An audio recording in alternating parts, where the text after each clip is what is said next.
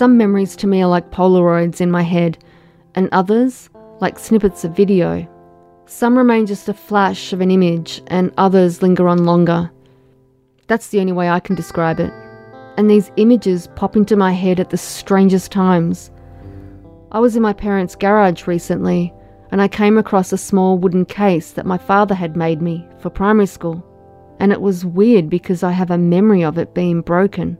And here it was, intact, on a pile of old junk near my dad's tools. The following story, My Suitcase, is the bits of images and memories I've scrambled together. I'm Nat V, and welcome to Memoria.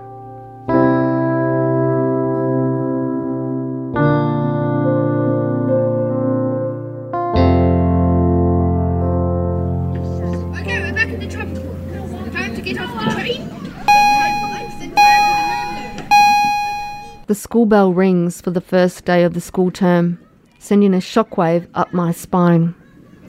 I follow the kids in front of me up the honeycomb metal steps of the portable classroom. My skin prickles with goosebumps when I enter, the air inside still chilly from the frosty summer morning.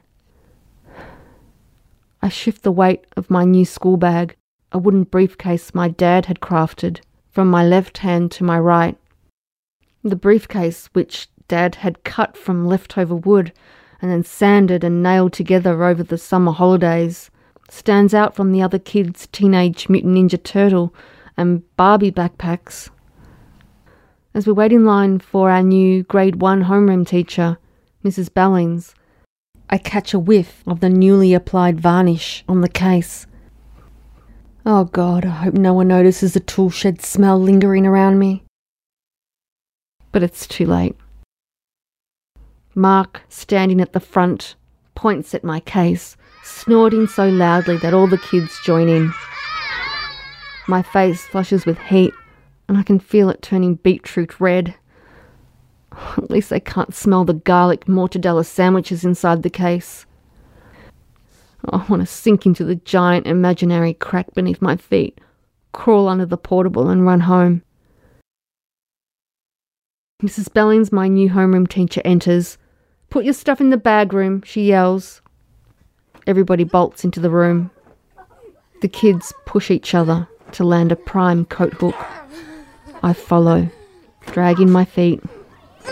I only have handles. The space fills up quickly with coats, and the backpacks spill out onto the bench underneath. All of a sudden I hate my dad for making this woggy wooden thing.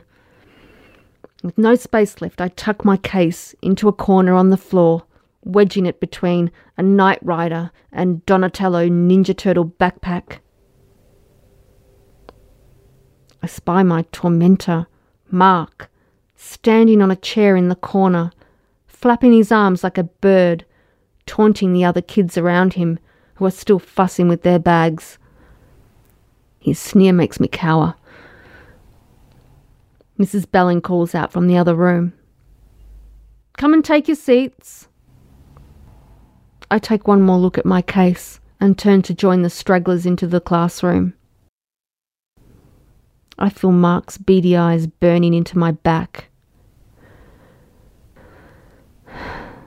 But as I near my desk, there is a loud crack like a falling tree coming from the bag room. Kids jump from their seats and push past me to be the first to witness the crash. A knot fills my stomach. I turn and push through the tightly knitted bodies of laughing students to the front. There, on the floor, my case, with a hole the size of a kid's foot in the middle of it. Shards of stained wood stick out from my squashed lunch.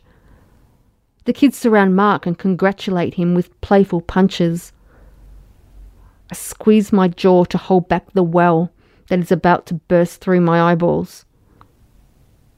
And there, on a backpack, next to my ruins, a slice of mortadella ham which has somehow landed on the face of Ninja Turtle Donatello. His new meat face makes me laugh so hard that even the potent killer garlic smell from my crushed lunch or the kids' pinched noses in mock disgust doesn't stop my laughter. Mrs. Belling drags Mark away, and the knots untwine in my stomach. The kids' laughter follows me as I carry my broken suitcase from school that afternoon. All I wanted was a normal bag so I could be like everybody else. But I'm not.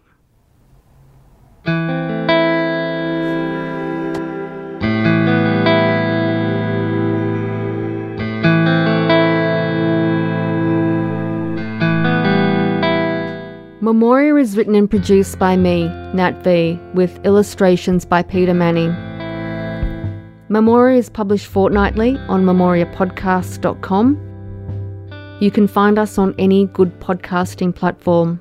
And thank you to the reviews we've received so far. We really appreciate your support. And if you love the show, please subscribe to us and leave us a review because it does help us to spread the word.